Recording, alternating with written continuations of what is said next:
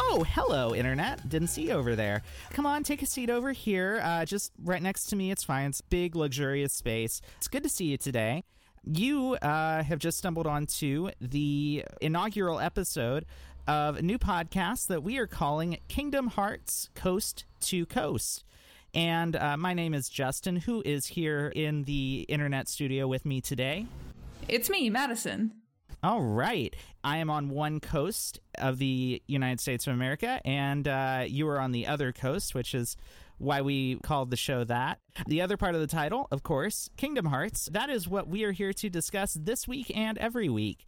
The Kingdom Hearts series is a video game series, which you probably already know about if you're listening to this podcast. I can't really see why you would be here otherwise, but just in case you're not, just in case you kind of fell through a hole and ended up here, Kingdom Hearts is a video game series that's been around for about 16 years now. It is a Japanese role-playing game series that was originally released for the PlayStation 2, but the games for it have come out on a bunch of different things. Game Boy Advance, the Nintendo DS, the PlayStation Portable. And they are kind of an odd mix, literally a mix of the worlds of Squaresoft's and later Square Enix's Final Fantasy series and Disney. And that's what we're here to discuss. So we are basically going to go through the series with you, dear listener, over the course of a number of episodes, and basically we're going to look at it and think about kind of what it is now, what it was then, and kind of try to sort out what we think of it at this point in time. And what would you like to say, Madison, as kind of like an initial statement on the series? What do you think of it at this point in your life? So at this point in my life, Kingdom Hearts, I guess, has been around for over half of it, which is pretty weird to think about. Yeah. I don't know if you remember when Kingdom Hearts was first announced at E3 in 2001. I actually do, yeah. You do. I wasn't really following video game news at that time. I subscribed to Game Informer the year afterward, which was my first foray into the official video game news. Aww. Yeah, I know. Really, you subscribe to the one source magazine that's still around, so, you know. Hey, so that's a pretty good... Props to you for that, I guess. Yeah. But I definitely remember hearing about it before it was announced, and I remember at the time, I think there was a lot of anger about Kingdom Hearts. Do you remember that? I think people were more bemused than anything else, really. I don't think there was a lot of anger. Because, okay, this is one of the things that makes Kingdom Hearts kind of interesting as both like a game series itself, but also as sort of like a weird sort of barometer of like tastes and feelings in video games and pop culture over the course of its life. It was announced and ultimately came out because it actually, this is an interesting thing thinking about it now in relation to like when, you know, these days how the kind of process usually goes for like a game getting announced and then, you know, teased over a long period of time and then released. Kingdom Hearts actually came out, like you said, you know, a year or so after the announcement. It wasn't a long time. Right, there wasn't a whole lot of tension. No, there wasn't a lot of there wasn't a tremendous amount of buildup, I guess you would say. Yeah. Which is interesting, but I think that, so like when it came out, Squaresoft was riding pretty high. You know, they'd just come off of doing a bunch of stuff that people really, really liked in the kind of PlayStation 1 era.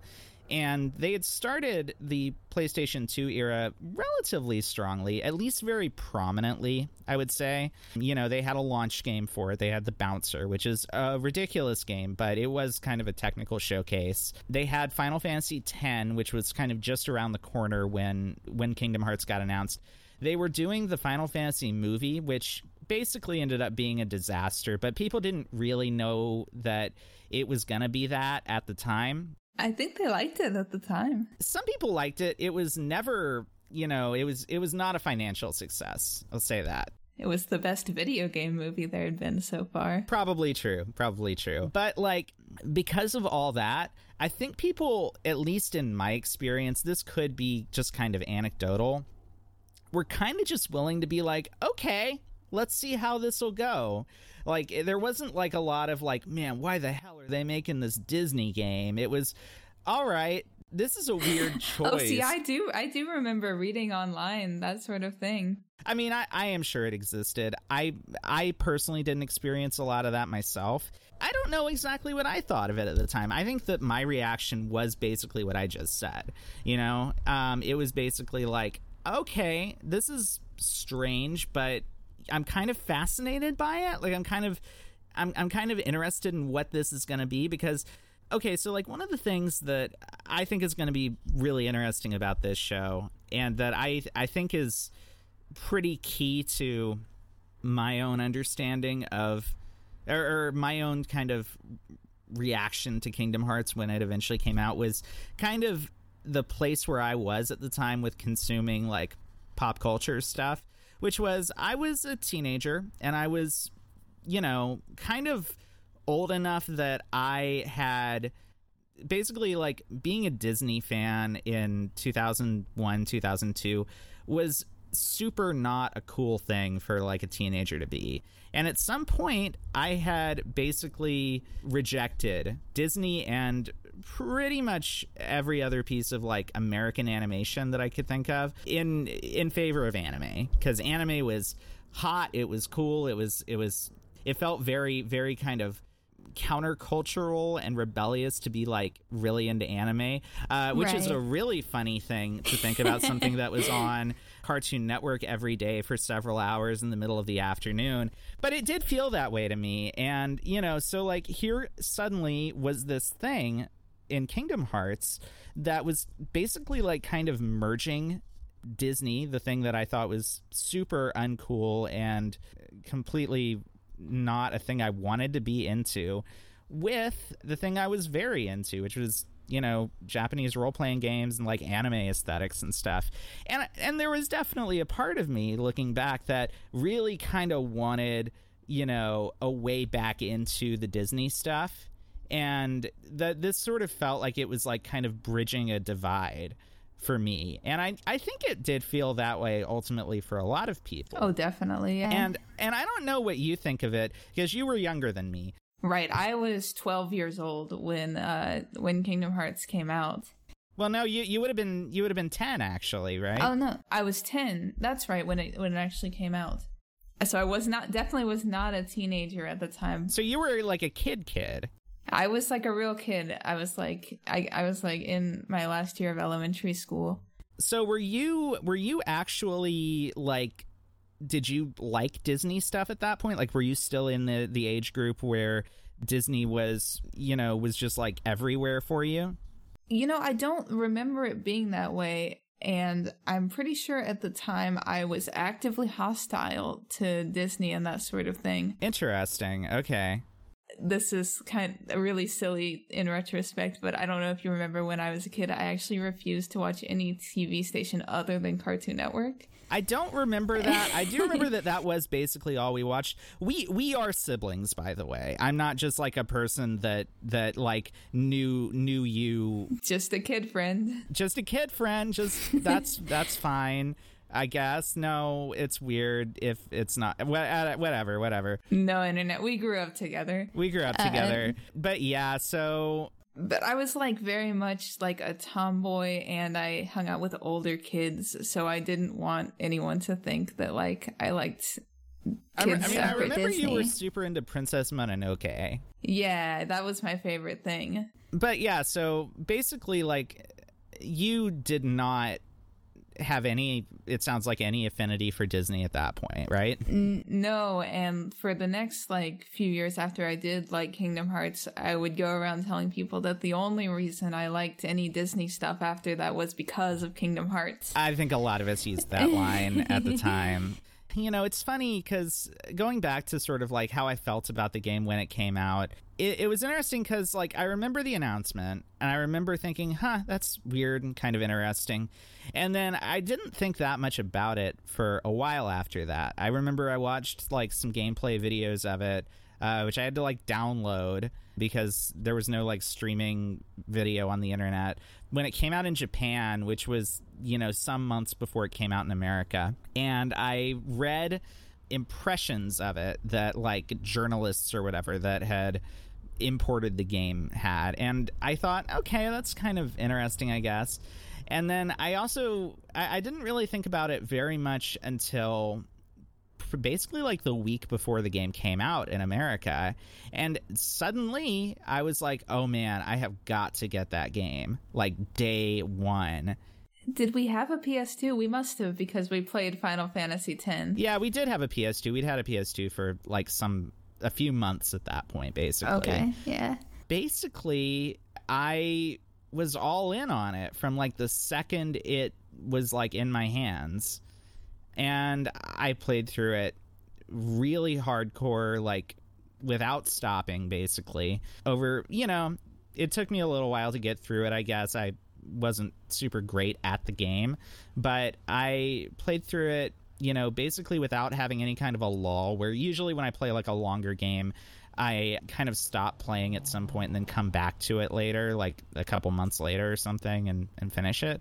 That didn't really happen with that. I did all of the secret stuff that it was possible to do in it so that I could get the super special secret ending. And then we went on vacation to see relatives. I showed like our cousins the game, and then we played through it again like a week after I finished watching it. After I finished playing it, we played through it entirely again, and it was still fine. Like I was still into it. Like I didn't get sick of it over that time. Yeah, and I remember actually after we did that, I also played through it again. I hadn't really watched you play through it the first time, I don't think. There was a lot of times back then when I would just watch you play games.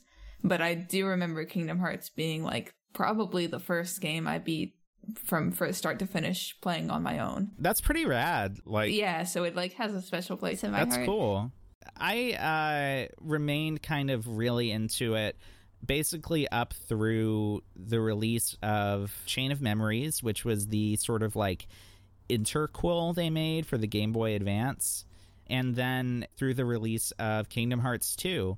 And unfortunately, Kingdom Hearts 2, which I also followed like obsessively, the news about it and stuff, and I got it the day it came out. I stayed up all night playing it.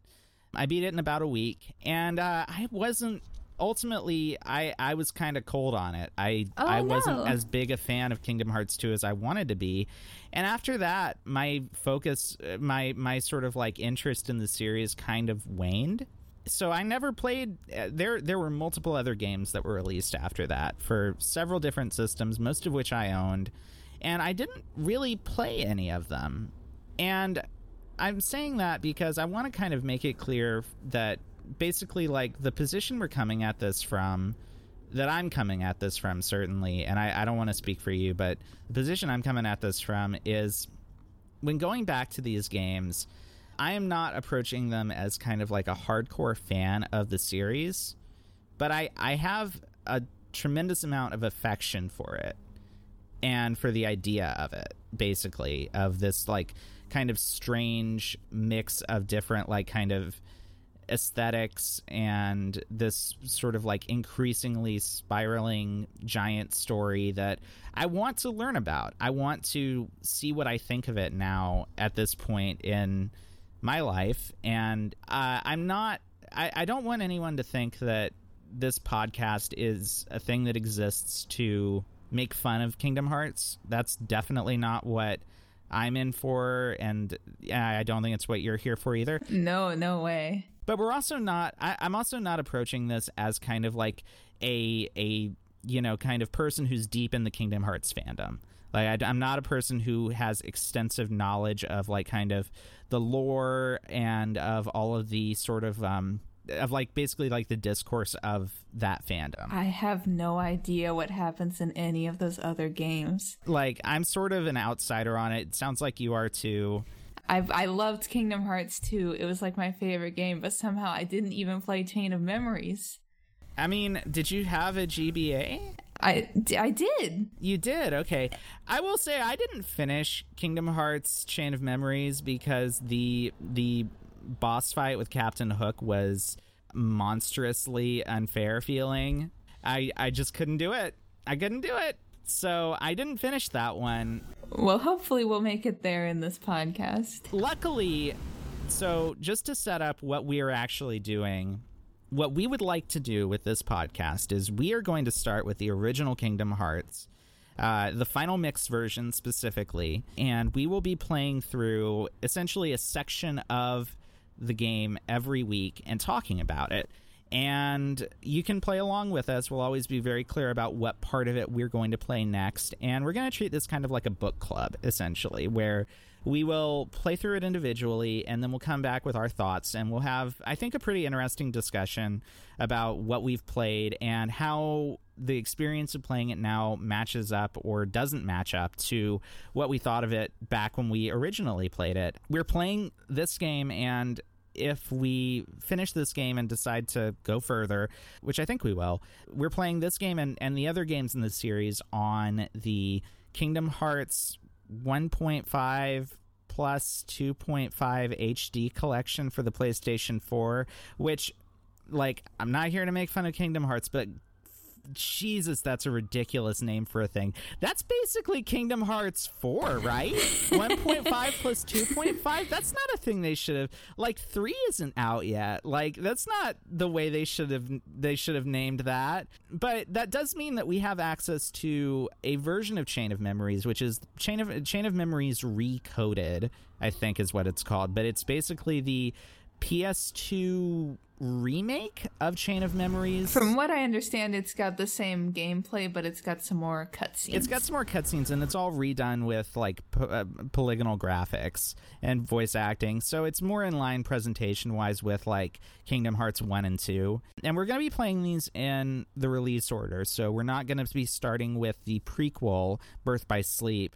We're going to be starting with the original Kingdom Hearts and going forward. And because of that, Birth by Sleep would essentially be the last game, the last full game we would play in this before getting to the very modern stuff. Because there actually is a bit of new Kingdom Hearts out there already. There was essentially like prelude to Kingdom Hearts 3 that was released on the most recent collection of Kingdom Hearts, the like 2.8 collection, which had the 3DS game Dream Drop Distance and like a movie, like a 3-hour cutscene basically, and then a playable chapter using the Kingdom Hearts 3 engine and gameplay, basically starring one of the characters from Birth by Sleep. So I haven't touched that. Haven't really seen much of it. Kingdom Hearts 3 is out in about 6 months. I do not think we're going to get through this. I don't think we're going to make it by the time it comes out. That would be ridiculous. That would be absolutely ridiculous. But I think that I'm just excited to get started with this. I think that, you know, Kingdom Hearts is worth doing this kind of deep dive exploration of, because it's kind of in the middle of a bunch of different things. It's, you know, a thing that the both of us kind of, you know, have very fond memories of from very specific times in our lives. And it's very much in the middle of kind of like the last days of sort of like Disney's really big resurgence from the 90s. And the point in time where Squaresoft kind of started to become something else. And they're weird games. Like the first game is genuinely a very strange thing that I think is really cool. I think all those like really odd angles that you get from this like collision of Disney and Squaresoft are really fascinating. And I think I'm really looking forward to talking about it with you. Definitely. They're weird games for sure, but they're very likable. They're very likable, and they're very genuine, which I think is something that, like, people, you know, I think a lot of people, like, that don't really, I don't know, that don't really like Kingdom Hearts or don't really get why people like it are kind of puzzled by its sort of continued popularity. And I think that very, like, sincere core to them is actually a big part of why people have continued to be fans of this series for such a long period of time, even when there wasn't really like a new entry in it for, you know, a number of years. And I think that there's a lot to like definitely in the first game. And I hope as we kind of move on that we'll discover, you know, some interesting angles in the other games as well. So I don't know. Do you have any kind of hopes going into this about like sort of what the experience of playing these games again is going to be like? You know, I just want to play these games again. I really like them. Yeah. I think it's been a long time. That's important, right? You know, I started up the intro screen and, you know, it plays the music and stuff. And I love that music. It's very good music, how it looks. That opening sequence. Mm-hmm. It like, you know, there's not too many things that make me nostalgic, I gotta say. But I guess Kingdom Hearts is really one of them. It really makes me remember when I was younger, having a lot of time to play video games, and it all seeming so new, especially at the time, like being an action RPG and being this like weird, you know, transformative fiction work with the different universes coming together. It was all extremely novel to me as a 10-year-old. Given that it was still pretty novel to me as, you know, like a mid-teenager, I can't imagine how much more sort of like wild and just kind of like mind-blowing it would have been to you if that's like kind of one of your first major experiences with that sort of, you know, long-form video game.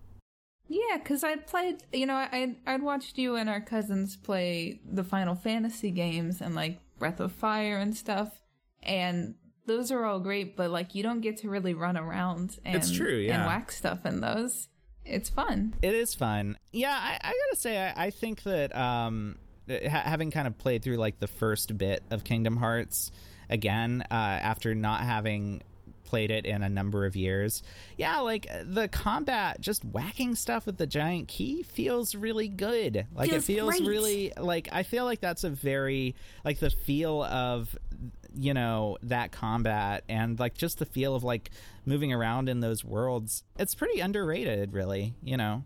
I think it made a big difference in how video games, how that sort of long-form JRPG were made, because we've seen more and more of that type of game adopt the action RPG style. For sure, yeah. Rather than, like, the turn-based style is pretty much petered out. Yeah, to some extent. I mean, it's, you know, it's actually interesting. We're recording this just as the news has come out that the number one game in sales for the month of July of this year was actually Octopath Traveler, which is a Nintendo Switch exclusive RPG that is very much like an old school, like turn-based Final Fantasy style game. Like it's like, no way. Yeah. So, you know, it's still around. Well, everything balances out.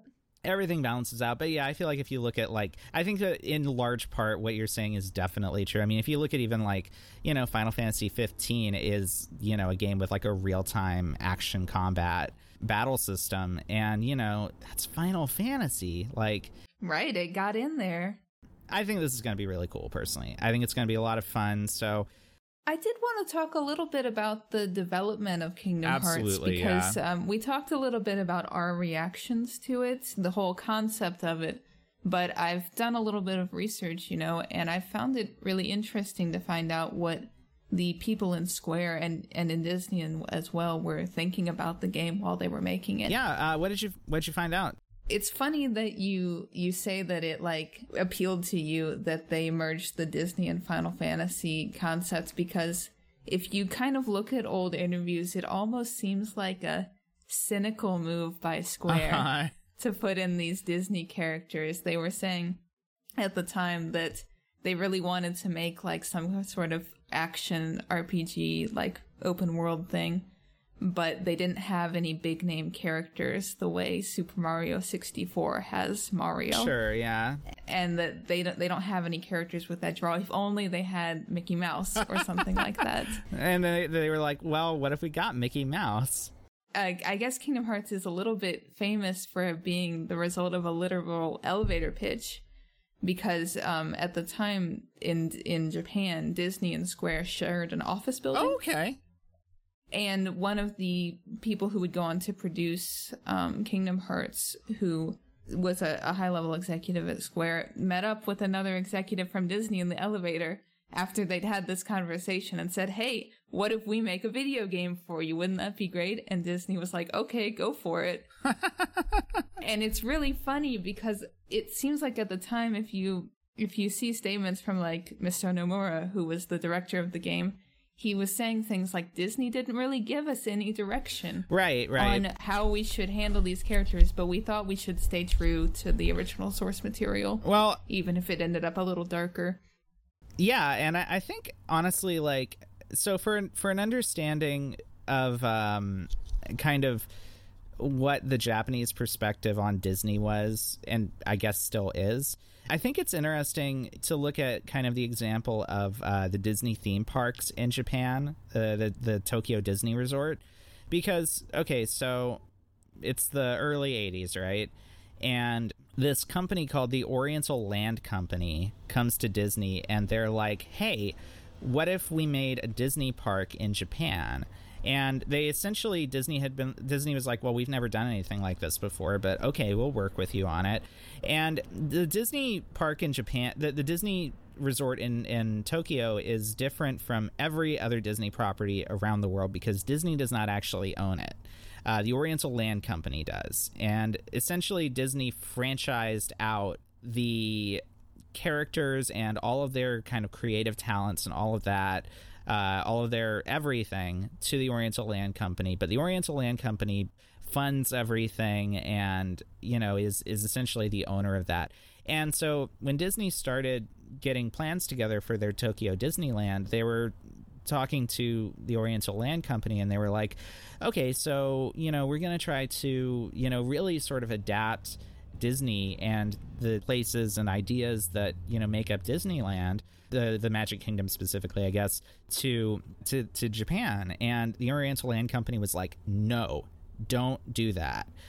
We want it to be Disney, exactly as it would be in America if somebody was going to the Walt Disney World Resort and going to the Magic Kingdom, because that is what the Japanese people want. They don't want something that's been changed to be more Japanese. They want Disney. And so that's what they did. And the resort was a huge success. They were completely right. And I think it's interesting to think about that in relation to Kingdom Hearts, because yeah, okay, there's definitely a big sort of reinterpretation of a lot of the Disney worlds to make them all fit into kind of the larger setup of Kingdom Hearts. And there's some really cool use of things like the Disney villains as essentially Squaresoft RPG villains. But they're very on point with making sure that definitely that everything in it is up to snuff as far as being like representations of the Disney things that are in it. It's really funny. I mentioned that in these old interviews, they said that the stories ended up darker in the video game than they were in the movies. I don't really agree. I don't either, actually. The movies are pretty dark, and the game is quite optimistic. Yeah, I actually agree with you there, for sure, because, yeah, I mean, I think that one of the things that has made, you know, me that I've really enjoyed about Disney as I've gotten older and looked at it is there's a lot of those movies have some pretty rough things going on under the surface, some pretty like kind of dark stuff in them that is to some extent it's in Kingdom Hearts, but a lot of the stories in as they're presented in Kingdom Hearts feel in a way a little bit more sort of, I don't know, glossy or like they've actually had some of the edges sanded off. I agree. Like, you don't get, like, you know, the villains, they don't, like, die in Kingdom Hearts. It's really, like... Except for Clayton. Clayton definitely dies. Okay, but in the movie, Tarzan, Clayton, like, he gets hung. Gets hanged. Yeah, he gets hanged. By the vines. That's grisly. I think you just, like, you kill him in the game. How does it work out? I don't know. I think he just beat the big chameleon thing. He gets eaten by Heartless, yeah, right? I think so. Probably. Yeah. But like in these Disney movies, usually the villain like gets killed by the universe or something. Right. Yeah. There's like a little more sense of agency in the game. Yeah, I think so. And I guess that's part of just like how video games work is it's generally, you know, the player character is basically responsible for whatever's happening in the game. So I guess that in a way, like Sora has to be a little more responsible for whatever happens in the various Disney worlds that he goes to. But yeah, it's interesting that, because I do think you're right about that. That being said, there is some genuinely, which we'll talk about more next time when we get into actually like specifically discussing the first part of this game. There is a very kind of weird and frankly sort of unsettling tone to a lot of the stuff in like the first couple of hours of the first Kingdom Hearts game that I think is it's interesting because it's stuff that's mostly kind of out of the, or rather it's in the wheelhouse of like the way that a fair few Squaresoft RPGs start. Yeah, it's like genre standard for a JRPG.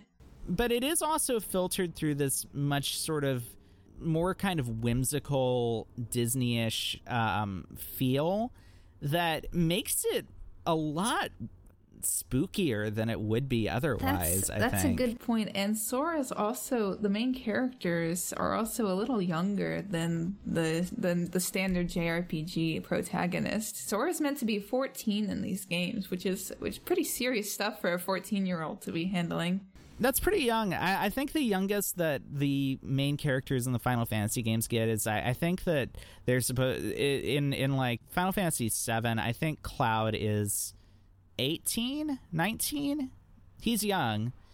Zidane in Final Fantasy 9, I think, is 17 or 18. Okay, right? yeah, that's, and I think that's pretty much on the young end of of the age range for the main characters in a Final Fantasy game. I guess that a couple of the main characters in Final Fantasy 12 are pretty young.